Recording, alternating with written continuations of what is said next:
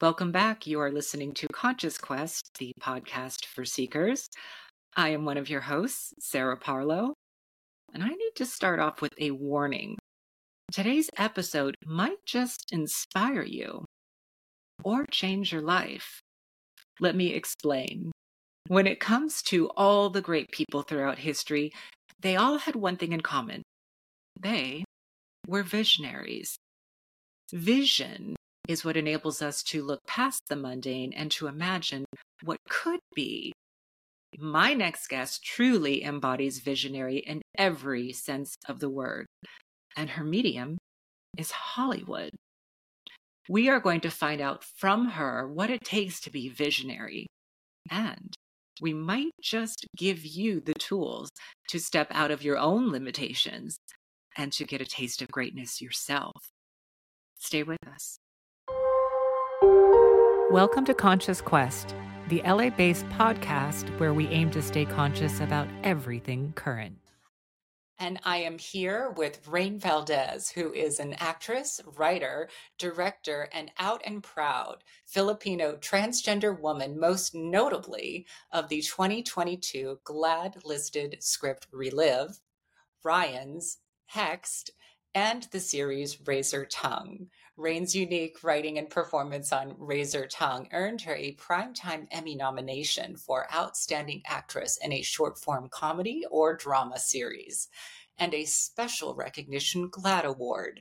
Her writing, directing, and performance in the rom-com film Ryan's earned her a Best North American Short Film Award at Out South Queer Film Festival, and Hexed earned her 3 nominations for Best Director, Best Actress, and Best Short at the Madrid International Film Festival. She recently starred in Amazon's Sneaky Pete opposite Margot Martindale, Why Women Kill, and Law and Order SVU. Rain also brings the iconic comic book character Alicia Yeoh to life in the animated series Harley Quinn, which showcases her versatility and undeniable talent. Welcome, visionary actress Rain Valdez. Thank you for being here on Conscious. Hi, how are you? I'm doing great. Oh my God, thank you for having me and thanks for that wonderful intro. Thank you. Always a pleasure. And for those of you who don't know, I've been a friend of Rain's for about 6 years. She's always been a source of inspiration. I cannot tell you how she leads by example in our community, not only for people who are trans, but anyone in the film industry. And so it's just really a pleasure to have her here. Besides your wonderful resume that we started with, what else would you like people to know about you, Rain? Oh gosh. No pressure. I love I love animals. I love my little Hudson. I'm a dog mom. I realized that I actually love traveling. So much more than I thought that I would. I was able to travel in the past year and a half. I think I've been to Spain, Portugal, Guam, the Philippines, I grew up on Guam, and I'm from the Philippines, but I hadn't visited in so long. And then this summer I was in Mexico. And so just learning about other cultures and other ways of living was sort of a reflection on how I live my life and the privileges that I get to have in my life. And I think I have a new passion for just learning more about the world and people. And what I love about you is you bring your life experience into your work. And you are this multi-hyphenate who not only does the acting thing, but directs, is a filmmaker, is a writer. And so I know that whatever you're absorbing in the world, we'll see in your art. And that truly is the purpose of art. How long have you been in the industry? Because I feel a lot of times people look at someone and say, oh, look, they just popped up out of nowhere. The reality is anyone who's in the industry and is visible, they've been working at it a long time. prior to people noticing. Yeah, totally. And I think I've had a few, oh, she's popping up out of nowhere. Like I've already like had a few of those because there's a tendency to have a there's a tendency to have different phases in this business and this career. But to answer your question, I think I've been a part of this industry for about 20 years now, if we include all of the first time I stepped into an acting class, when I started auditioning, like if we include, all of that, collectively, it's been close to 20 years. There were a few years where I thought that it might have been best to like take a break from acting or the industry and do other things. And I've found myself working in post production, for example, for about maybe like 5 years because I still wanted a job that was related to the industry. I just wanted a different skill to learn. And working in post production kind of gave me sort of a window and a lesson of how films are finished, how films are wrapped up and delivered to, the studios and the networks um, and the theater. And that was such an invaluable experience for me because it sort of was what catapulted me into creating my own content because learning how to finish a project and having those resources to be available to me made me want to write and kind of work backwards. I knew that I had this story to tell, and then I knew, oh, okay, so I have this post test where I can take it to and get it finished.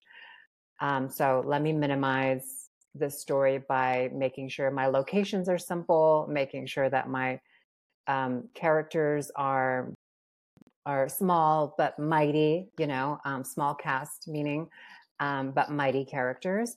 And that kind of is what sort of led to all the other opportunities throughout my career, was just kind of learning how to do things on my own. And so yeah, I've been in the business for a really long time.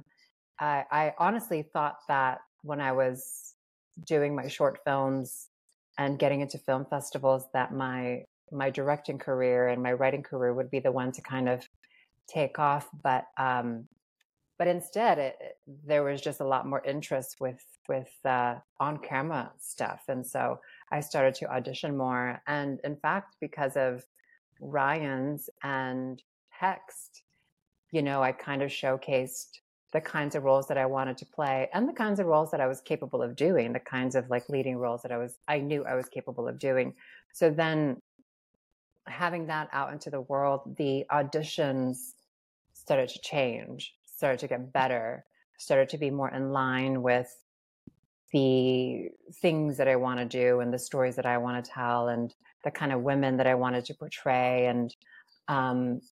And it was kind of starting to veer away from the traditional, stereotypical like Asian characters or roles, or even the typical like trans characters and roles.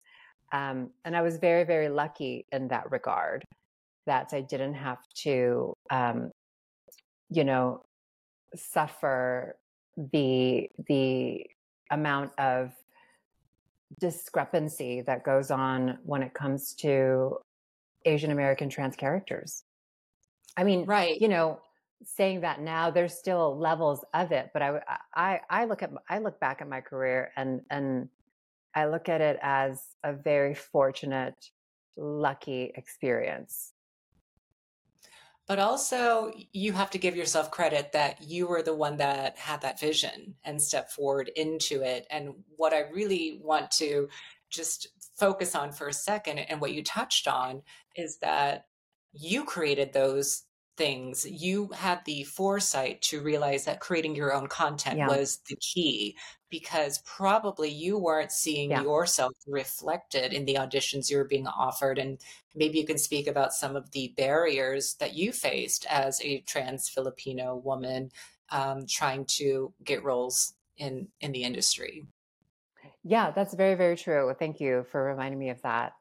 I think part of why I started writing, creating, and basically just casting myself in my own work is there weren't very many roles for someone like me. And it got to a point where, well, if I ever want to see myself in a romantic comedy, which was always a dream of mine, is, I'd have to create it for myself. And you're right. I did it because I didn't see that growing up as a woman of trans experience and Asian American experience. Um, and for me, it just felt like something that I've always kind of knew in my heart that I could do and I could portray.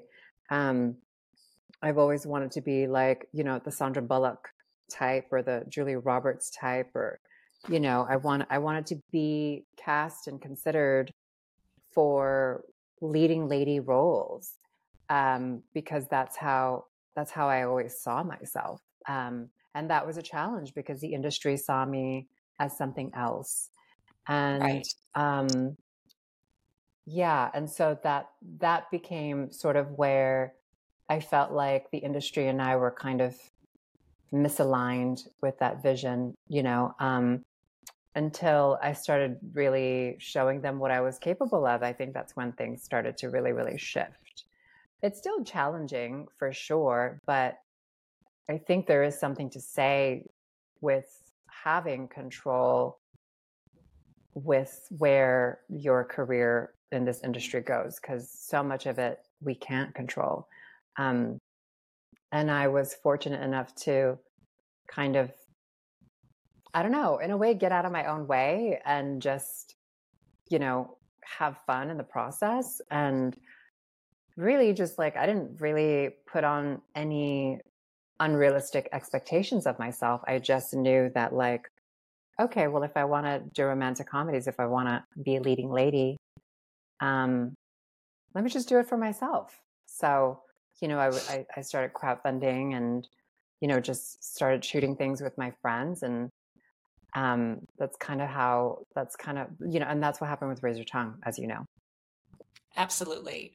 And I want to touch on Razor Tongue in just a second, but also I want to ask you about your love for rom-coms and what was it about this genre that really appealed to you? Because I think there's some interesting things here that I want to pull out.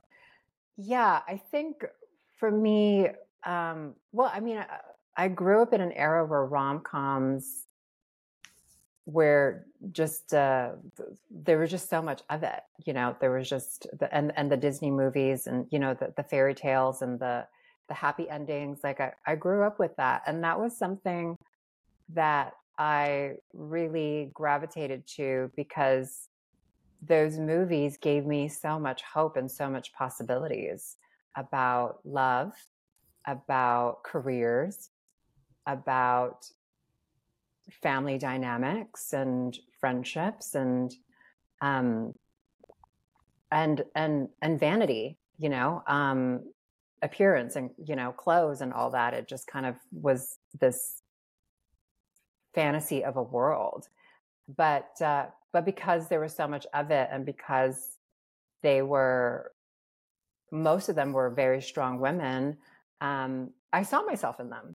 I saw Mhm. myself in them, even though they weren't trans, even though they weren't, um, uh, Asian American. I saw myself in some of those stories, particularly because a lot of it had a lot to do with identity, uh, and that was something that is universal. It's a universal emotion when someone's struggling with identity or trying to figure out who they are. And you're watching these romantic comedies, and these women are trying to figure out who they are and how they fit in the world, and how to get the guy and all that. Um, there's always some sort of lesson or some sort of transformation into becoming the woman that they always saw themselves, or they learn something about who they used to be and who they really want to become, and how this relationship and this you know um, relationship kind of uh, reflects who they are. And that was something that I felt like, oh, I'm those women. I'm those women because I struggle with my identity and getting people to see me in a certain way. And, and so much of I think my interest in being in a romantic comedy was also just like in the reality of, what I was going through, living on an island, growing up on an island that was, well, that valued, traditional like family units and was also very traditionally religious. Um, there was a limit to, and there was always a limit to how I was able to express myself. Um, and for me, I think when I look at the rom-coms that I grew up watching, it was all about expression. It was all about how these women express to themselves and how they navigate love and how they can get to a point where um, love is possible or a happy ending is possible. And when you're a young trans girl, at least in my family, no one really knew how I would turn out or what that looked like, and that was difficult because it started to really affect what I thought would happen. But the fantasy and the fairy tale just was this thing that I was able to hang on to for hope, and being able to kind of embody that identity allowed me to move a little bit more freely in the world, if that makes any sense at all. It does. And also, I remember hearing you say in an interview once that the cultural impact of rom-coms is that it kind of portrays who is worthy of being loved in a way. Do you still feel this way? Do you still agree with that? And was that part of your motivation or attraction to rom-com as a Yeah. genre? Yeah, I think I said rom-coms are propaganda for those who get to be loved. Mm. Um,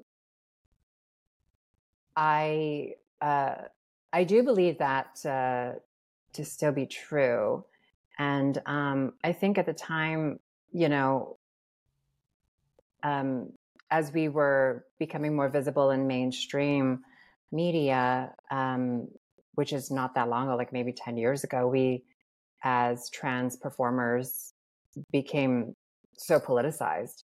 And, I think about, as a writer, I always think about like the hero's journey and all the other genres that we have, um, to entertain people or to entertain ourselves. Romantic comedies, are kind of one of those things that like they have a tendency to fly under the radar because it's such an easily digestible um, genre. And because of that, because it can reach such a mass audience, such a universal audience, in my opinion, it's the most political genre. Wow. And what we've seen typically in that genre is,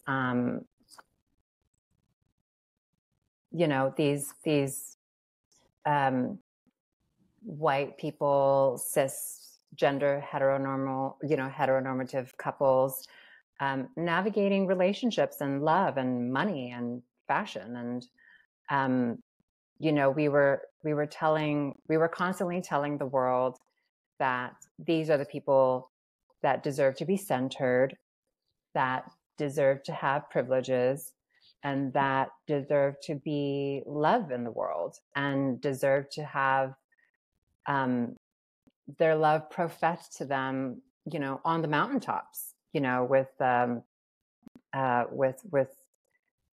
how rom-coms are with the plot points and the hijinks and the grand gestures and the counter grand gestures, right? So we've basically, for the history of filmmaking, just been constantly telling the world that these are the people who deserve those things, who deserve grand gestures and the counter grand gestures and deserve a happy ending. And more often than not, they were all very white and moneyed and privileged and cisgender and heterosexual. It's only been very recently that we've started to see a lot more queer romantic comedies, I think, which, warms my heart. But and we learn that as kids. We internalize that as human beings, and because of that, it kind of, I think it really affects our own self-worth if we're constantly being told that these people deserve these kinds of privileges and emotions and centering, and we're, either completely invisible from the genre or are the butt of the joke, or the supporting side characters who are only there to uplift the main characters and center them, and or make them laugh, you know what I mean? So I think it has a tendency to affect one's self-worth, and that absolutely had an effect on me, except that I saw myself as one of those people deserving of those privileges and emotions and happy endings. And I think you're right. I think that was a catalyst for my journey into romantic comedies. But yeah, but but also, like, I want to be funny and I want to make people laugh, and I want people, I don't know. Well, not just people, specifically trans women. I want them to know that it's very possible to fall in love. That is absolutely, absolutely extremely possible to be in love. And I think both of us here right now can attest to that fact that cis hetero men genuinely and fully do fall in love with trans women. Whether or not that makes people out there uncomfortable or not, it genuinely does happen on a deep visceral level. It's And real. it is, Yeah. it's real. It's real. So that was part Yeah. of your vision and your foresight to see yourself in these roles. And I think that brings us to our next topic, which was the creation of Razor Tongue, which is celebrating its 5-year anniversary fairly soon. And so can you quickly tell the That's audience a crazy. little bit about Razor Tongue? It is crazy. Tell us a little bit about that. Yeah, so Razor Tongue was just this, well, it was a very personal project for me at the time, about this character who unapologetically just like goes around calling people out in a fun way for her own personal amusement, and then accidentally kind of falls in love with one of the people that she calls out. And yeah, when I wrote it at the time, I think, well, I wrote it years before we actually crowdfunded it and produced it, and it felt like something that was a little ahead of its time. And a lot of people thought that the character was very mean and kind of bitchy.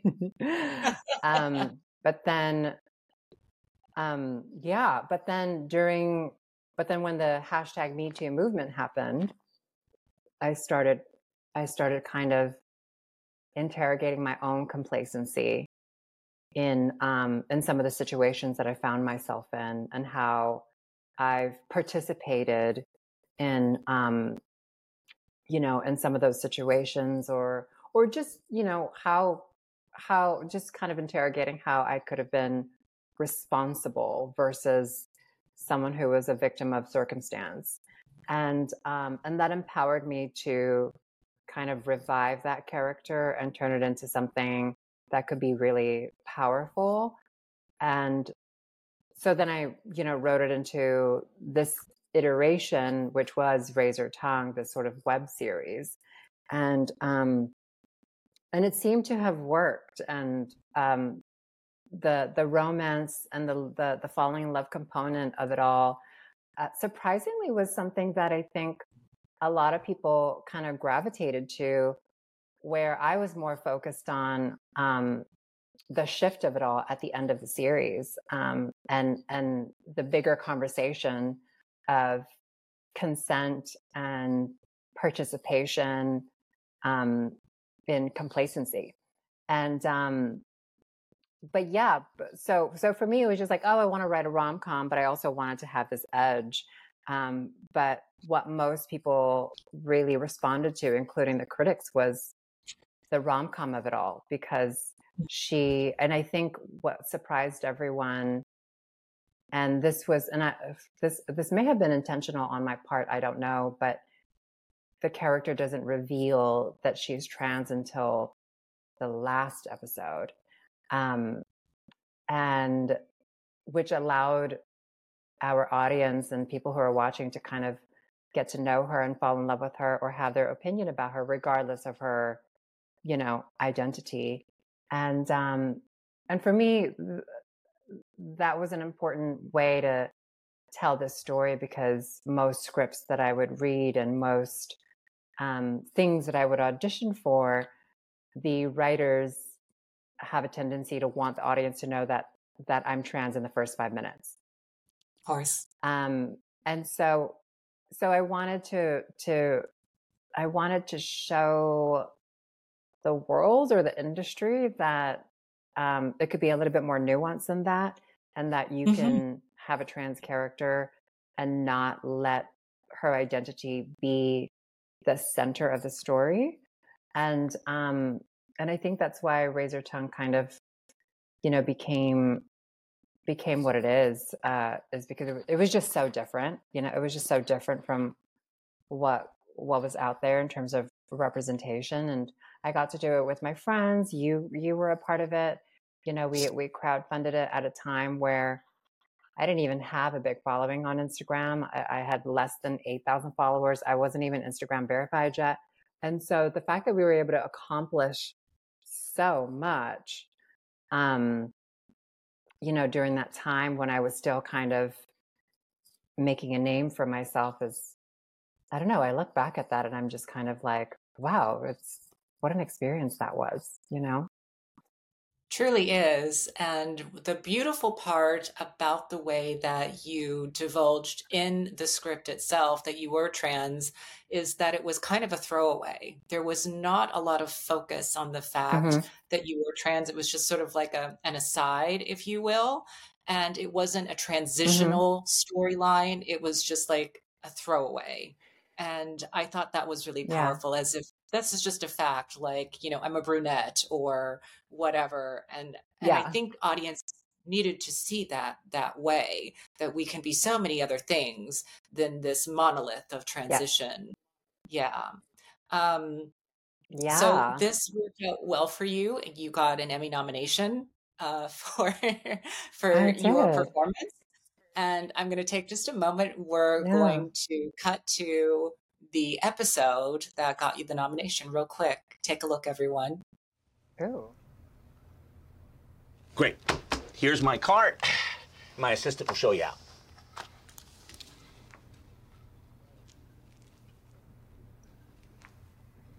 Are you okay? You look a little depressed. What are you, doctor now? No. Let me ask you this, doctor. What are the symptoms of being overqualified? I mean, I am a smart girl with a extensive list of work experience interviewing for a thankless job I can do with my eyes closed, and the least you can do is ask me more appropriate questions pertaining to the job. Isn't that the point of submitting a resume beforehand, so you can review my qualifications before bringing me in? I mean, what kind of place has a incompetent cisgender white man doing interviewing an overqualified woman? Look, I didn't want to offend you. You seem like a nice person. I wish you luck. Luck? I don't need luck. I need a fucking job, you moron.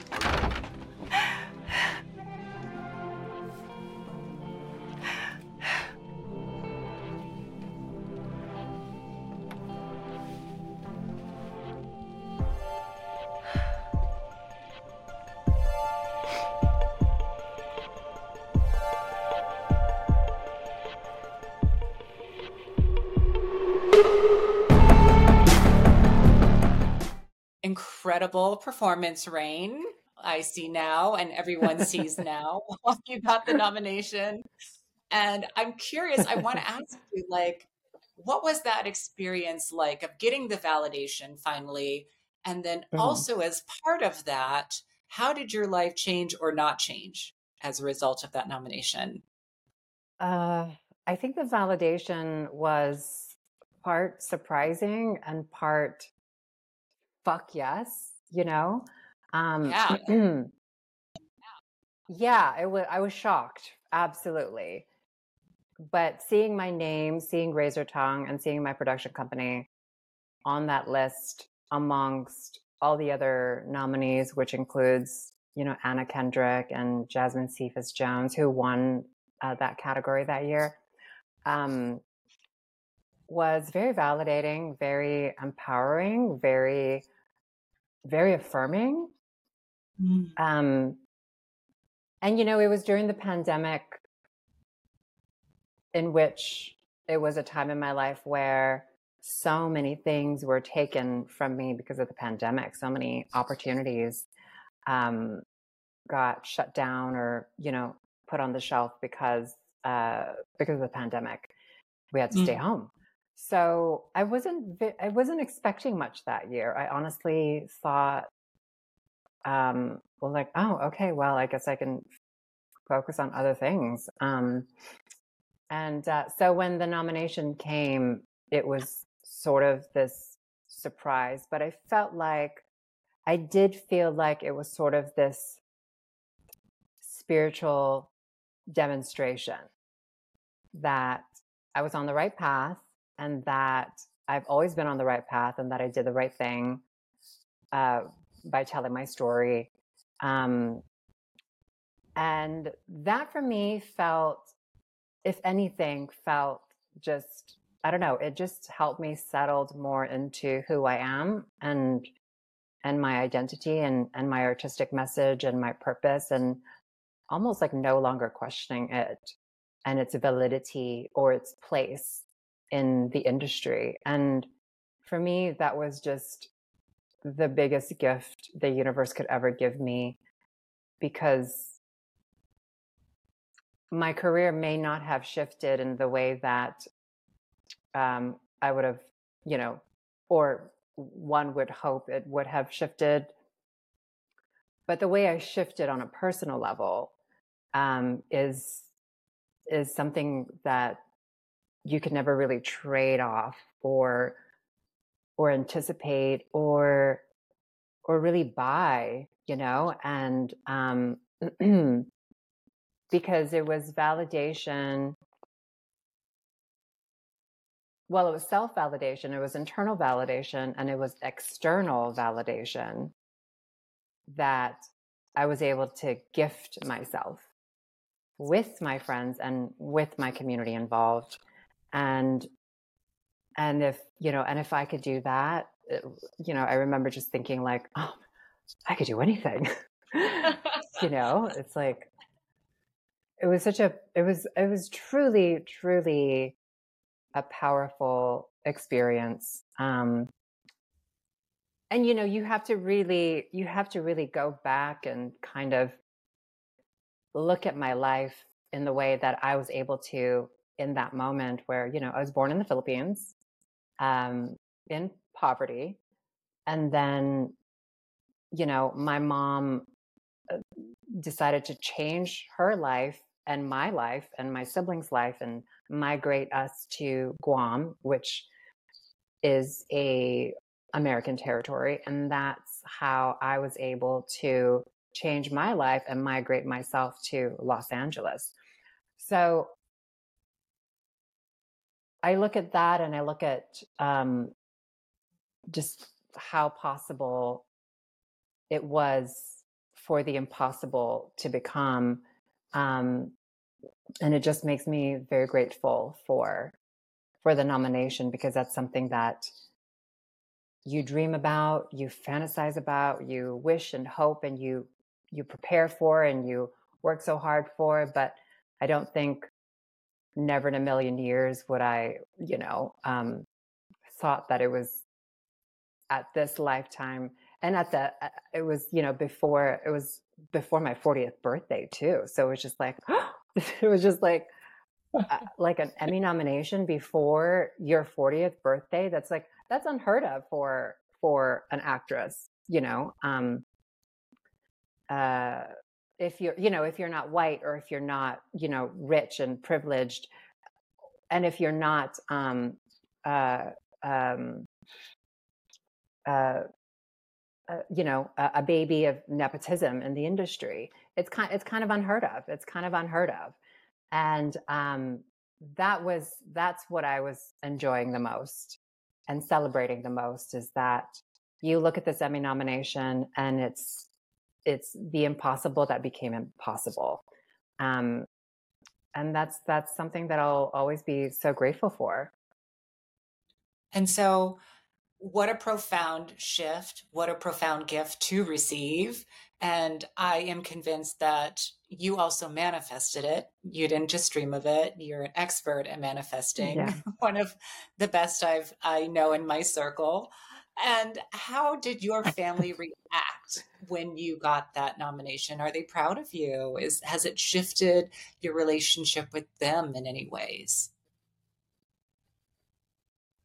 They're very, very proud, and um, yeah, they were very excited. And sometimes we get into our heads and the fears, because this industry can be very challenging. But when the Emmy nomination happened, there were a lot of like, of course, there were a lot of like people who just weren't surprised. Like you were saying, like, I manifested it, and that's something that I was able to create. And so to have my family members kind of like, well, yeah, of course. I mean, of course, you're so talented and you're so, positive and beautiful. It's like, it's to hear them say that I deserve it and beyond, was really exciting, because, I mean, that's kind of, I think that's where, I mean, if I'm really honest, I think one of the reasons why I became an actor is I wanted to be validated by the world. And I knew I had stories to tell. I knew that I have a voice. I knew I have a very specific artistic message, but I also wanted that validation from my family, who, growing up just didn't know what to do with me or what to make of me. And so seeing them be so proud and be settled that, that I've made my own way after all, and that they can kind of not be so worried about me or be confused to what would happen, or if anyone would love me, or if, or if I would ever get a job, just the fact that they don't have to worry about that because I've created my own path, just makes me feel good that they're settled more into it now. Yeah. And what nourishment for that inner child, too, that younger part of Yeah. yourself that was just finding your way through the world, like we all do in the trans experience, where the world is berating us with messages about who we are and who we're supposed to be. And yet, this intuitive pull within us drives us on this specific, heart driven journey that I feel a lot of people have struggled to understand, but it's so visceral and so important for us and its life. Um, Speaking about skills as a storyteller and the importance of trans people storytelling about their own lives, you were featured in a Netflix documentary called Disclosure. And I just want to touch on this a little bit. It really dug into the way that Hollywood has portrayed trans narratives. What has Hollywood gotten wrong about the trans experience? Well, I mean, just the obsession and the focus on our transition and our struggle, and genitals just kind of, it's like, you know, it's like, wow, it proves that, that there's just so much more, untapped like talent, in the industry because of where we started and how trans people were just sort of portrayed as these, you know, tools, to, you know, use as a plot twist or use to, affect the main protagonist in a way that is, that makes the trans characters feel, sort of objectified and kind of, in a way, like useless as just like throwaway characters. You know, it's there's just so much untapped talent, untapped voices that I felt, you know, when I look back at Disclosure and I look back at all those examples that were, used in Disclosure, how limiting, the creativity and the minds have been for decades and decades. And I kind of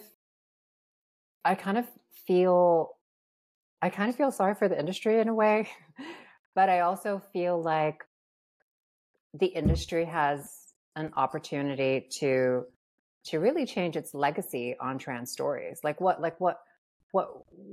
you know, if we're looking at Hollywood as a whole, like what's the legacy? What is Hollywood's, what would they want their legacy to be when it comes to trans storytelling? And because so far it hasn't been great, and I think we have such an opportunity to really change that and make it authentic and make it, and prove that it's not a monolithic community or story, that there are other stories that we can tell and dive into, and that it's worth seeking those untapped voices and talent to shed light in what those stories can be. Because the possibilities are so limitless at this point when it comes to our experiences and our stories. And, you know, there are a few great shows like La Veneno, which is on HBO Max, that I think is just so wonderfully told.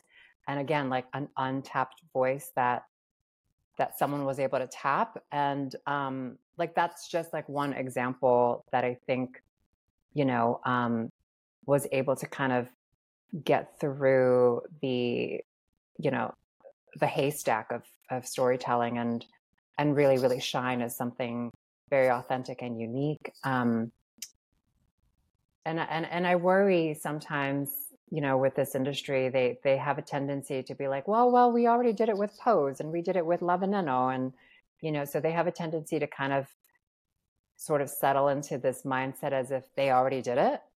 Mm-hmm. They already told the story. So there's no need to like dive more into it. But that's where I challenged the industry. That's where I was just like, but there's also this story. And there's also this experience, and there's also this person's, you know, life story, and there's also this country, you know, there's also this part of the world, and so it's like, how can we continue to challenge ourselves to push through the glass ceiling and really challenge our limiting beliefs when it comes to storytelling, and that's kind of what my main focus has been, is like wanting to be a part of changing Hollywood's legacy on our representation and what it's been. Absolutely. And so there is this beautiful richness that occurs when we get to reclaim our stories and tell them according to our lens. And I think, to paraphrase you, in one speech I heard, let us relieve Hollywood of that burden of having to tell our stories, because we can tell them better and with much more heart and nuance. Yes. Yeah. Yes. Thank you for that reminder. That was a great speech. Everybody loved that speech. Get it, girl. And I want to focus on a little bit more of, um, part of the thing about being an artist or being a trans person is this sort of reality of incredible highs and incredible lows, and having to take care of ourselves through these sort of peaks and valleys of life, which can at times be more exaggerated than the average person. And so Mm. I know for a fact that you've been doing a lot of self work and that you've been going through a bit of your own spiritual transformation. And I have been myself. And Mm. I think what would Mm-hmm. be helpful for our listeners is for us to touch on that a little bit so that we can also give them some help along their path to becoming more whole, more authentic, and more visionary in their own lives. Can you tell us about that? Yeah. Um, I've been on a spiritual path or growing phase for maybe for the past 2 years, I think. And it's an ongoing process. I'm always learning. I'm always healing. I'm always looking for ways to grow. But this past year was pretty pivotal for me because I found resources that I didn't even know was a resource, or I didn't even know was something that I needed. I do believe in therapy, and I think that everybody should be in therapy, especially people in our community. I think that's very important. But I found this. Well, you introduced me to it. You introduced me to a coaching program that I really, really love. And I never thought of myself as someone who needs coaching. I really just like, I don't need coaching. I'm like, what do I need coaching for? I'm good. But now that I'm in the program, um, it is very evident that I need coaching. It's so evident that we all need a little bit of help. Um, and I think that's where it starts. It's like being really honest with yourself and in what areas of your life that you could need some help or just have an interest in wanting to improve upon. And I think what constantly comes up for me is and it seems to be a running theme in my storytelling as well, is self-love. Belle on Razor Tongue talks about self-love, and that's an ongoing theme for me. And it shows in my writing and in my art. um but even you know even though I advocate for it and I talk about it, like I'm constantly learning ways to love myself or take care of myself in the ways that um uh that makes a huge difference in my life. And you know I think that we forget to love ourselves in the present moment, and sometimes when I find myself in a challenging situation or a difficult moment, I have to kind of stop everything and sit myself down and ask myself, how can I love myself in this moment? And Right. yeah, and what comes up for me is not all the things that I should be doing. In fact, I learned very quickly that self-love, isn't a to-do list. It's a way of being.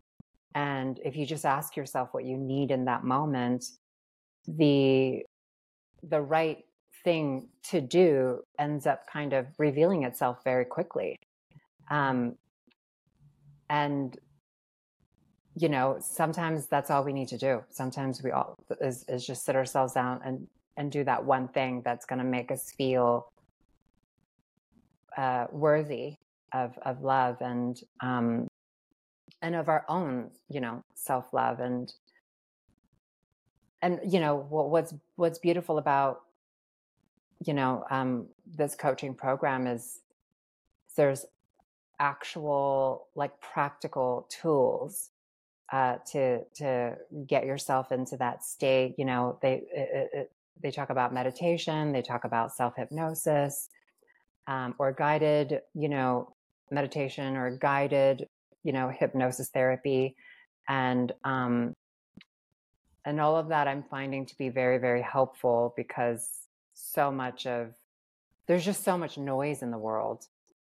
Yeah. So much political noise, so much social media noise, Yeah.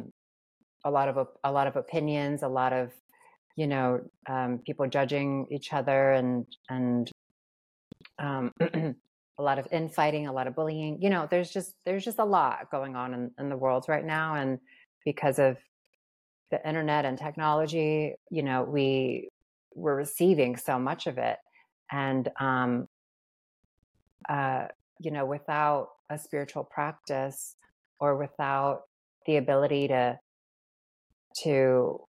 focus on how to love ourselves, I can quickly get very affected and devastated by all the noise. And so, for me, it's like a lot of that stuff is so out of our control anyway, but I'm always thinking in terms of, well, what can I control in this moment? And how can I shift my focus and my attention back to my purpose and how I want to show up in the world. I always go back to Razor Tongue and Ryan's and all the things that I've done, even with like Harley Quinn and Law and Order SVU. I get to show up in the world in ways that inspires people or gets people to think differently about trans people. And so I try and shift my attention to that when I find myself a little too almost affected by the noise, is kind of getting myself to a place where like, well, how do you, okay, Rain, like, how do you want to show up in the world today in this moment? And suddenly I'm in a creative mindset, and and then either I write something or I do something on social media to kind of say what I have to say or want to inspire other people to continue living their authentic truth and showing up in a way that feels good for them and makes other people feel like they're seen and inspired. And really what I'm hearing you say this whole time and what you're advising other people to do is this art of getting quiet with yourself and getting right here and getting into the heart space. And I think what the coaching program has done, in your words, and I know for me, is it's given me these tools in order to sit with myself, to recognize what my key values are, to recognize the places where I need to take more responsibility. You mentioned moving your attention. Where do we hold our attention in the world? Is it on the stress or anxiety, or is it on the creativity and what's coming out of us? And, the other tools that are so important, our subconscious minds are so powerful. It is this programming that is beneath the surface that we're not even aware of, and which can dictate a lot of our beliefs and behaviors. And so if we can learn through self-hypnosis to shift that subconscious awareness and identity, well, then everything becomes possible. And I really do believe that on some level, you have recognized this through a lot of your life and shifted that unknowingly. But I'm hearing you say like this has been a more directed pathway for you with this program. And I know that's been the case for me. And if anyone is interested, you might want to check out another podcast, the Jim Fortin podcast. And the program we're talking about is TCP, or Transformational Coaching Program. If you are interested in this program and transforming your own life, let me know. I'm actually an ambassador, and you can use my code, all one word, transform your life, in order to sign up for the program. And it is a very powerful shift. And, you have two people right here who are witnesses to what it can do for you.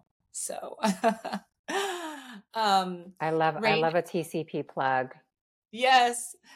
Rain, I just Mhm. want to highlight just what a powerful leader you are in our community, how you lead by example, and that I have seen how, one other thing I want to point out is you also taught acting classes for what, three, Mhm. 4 years now? Um, 5 years. and 5 years. For 5 years, she's Yeah. had Isn't so that many incredible crazy? students, so crazy. And these students have gone on to have parts in various incredible productions on TV and such and film. And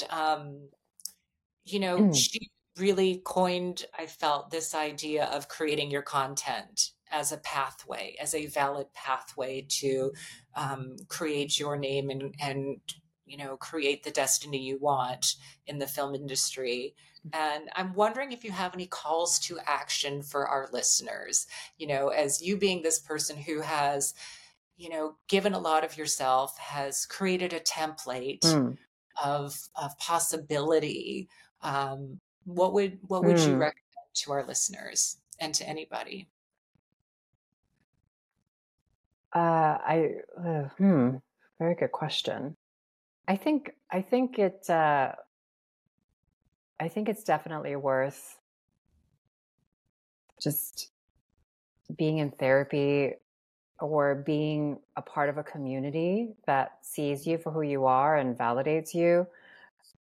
Community is a huge part of my success, I believe. And, I wouldn't have been able to create Razor Tongue without so many people who really believed in me. Um, and, and so, yeah, so, showing up for your community in a way that is meaningful for you is really important. I try not to be a victim of my circumstances. I love more than anything to be the creator of my life experiences.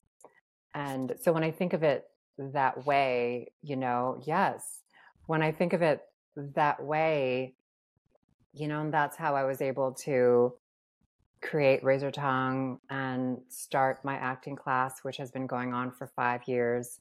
It's an LGBTQ centered, affirming, acting class where we get to be the majority and really allow ourselves a safe space to get uncomfortable, but also practice on our craft in a way that maybe other acting spaces may not necessarily allow. We kind of, you know, um, it's inherently there because we're all a part of the same community. Um, and I'm at a point where okay, well, cool. What else can I create? Like I'm trying to think bigger. I'm trying to um, expand my reach, and but I think that would be my call to action, or my advice is think about how you want to show up in the world, and then create a space, or just you know create a pathway, and start being really honest about what that is, and the more specific you get about it, the more things kind of just starts to reveal itself to you and open up to you as the pathway. And that's sort of how a lot of things in my life kind of happened. I was just like, okay, I want this, and I don't know how I'm going to do it, but if I just focus more on what I'm committed to create, the how of it all just kind of has a tendency to kind of work itself out. Um, and so, that I think it's it's such an important thing for our community, because we have a tendency to walk into spaces and then suddenly find ourselves feeling like we don't belong. and that's been a running theme in our community is not having a sense of belonging in certain spaces. And I'm always trying to shift my way of thinking of, okay, well, how can I belong here? What can I do to create more sense of belonging for myself and my community? And then that's when the ideas just starts to kind of come in and out. And then suddenly I have a acting class that's been going on for 5 years. You know what I mean? So it's just like, I think that's where I would start if I was looking to change my life. If I was listening to this podcast and was wanting to make a shift, is like I would start thinking about how I would want to show up in the world. And that, everyone, is how a visionary operates, by dreaming it first. You have to dream bigger and better than you ever imagined, and then the pathway reveals itself. I want to thank you, Rain Valdez, Hollywood visionary, for sharing your story with us. Where can people find you? Oh gosh, where can people find me? Hopefully on the television. But but you can definitely, I'm on Instagram. That's like my favorite social media app, which is at Rain Valdez. And and that's also at Rain Valdez. That's also my website, rainvaldez.com. Perfect. Everybody, please check out Rain. Keep an eye on her. She is rising as we speak, and so excited for this and every part of your future. And thank you so much for being here. Everyone, we will see you next time. If you feel so inclined, it really helps us if you can leave a 5-star review on Apple Podcasts. It really helps with the algorithm to get us seen and noticed. And until next time, everyone, stay conscious. Stay conscious. I love that.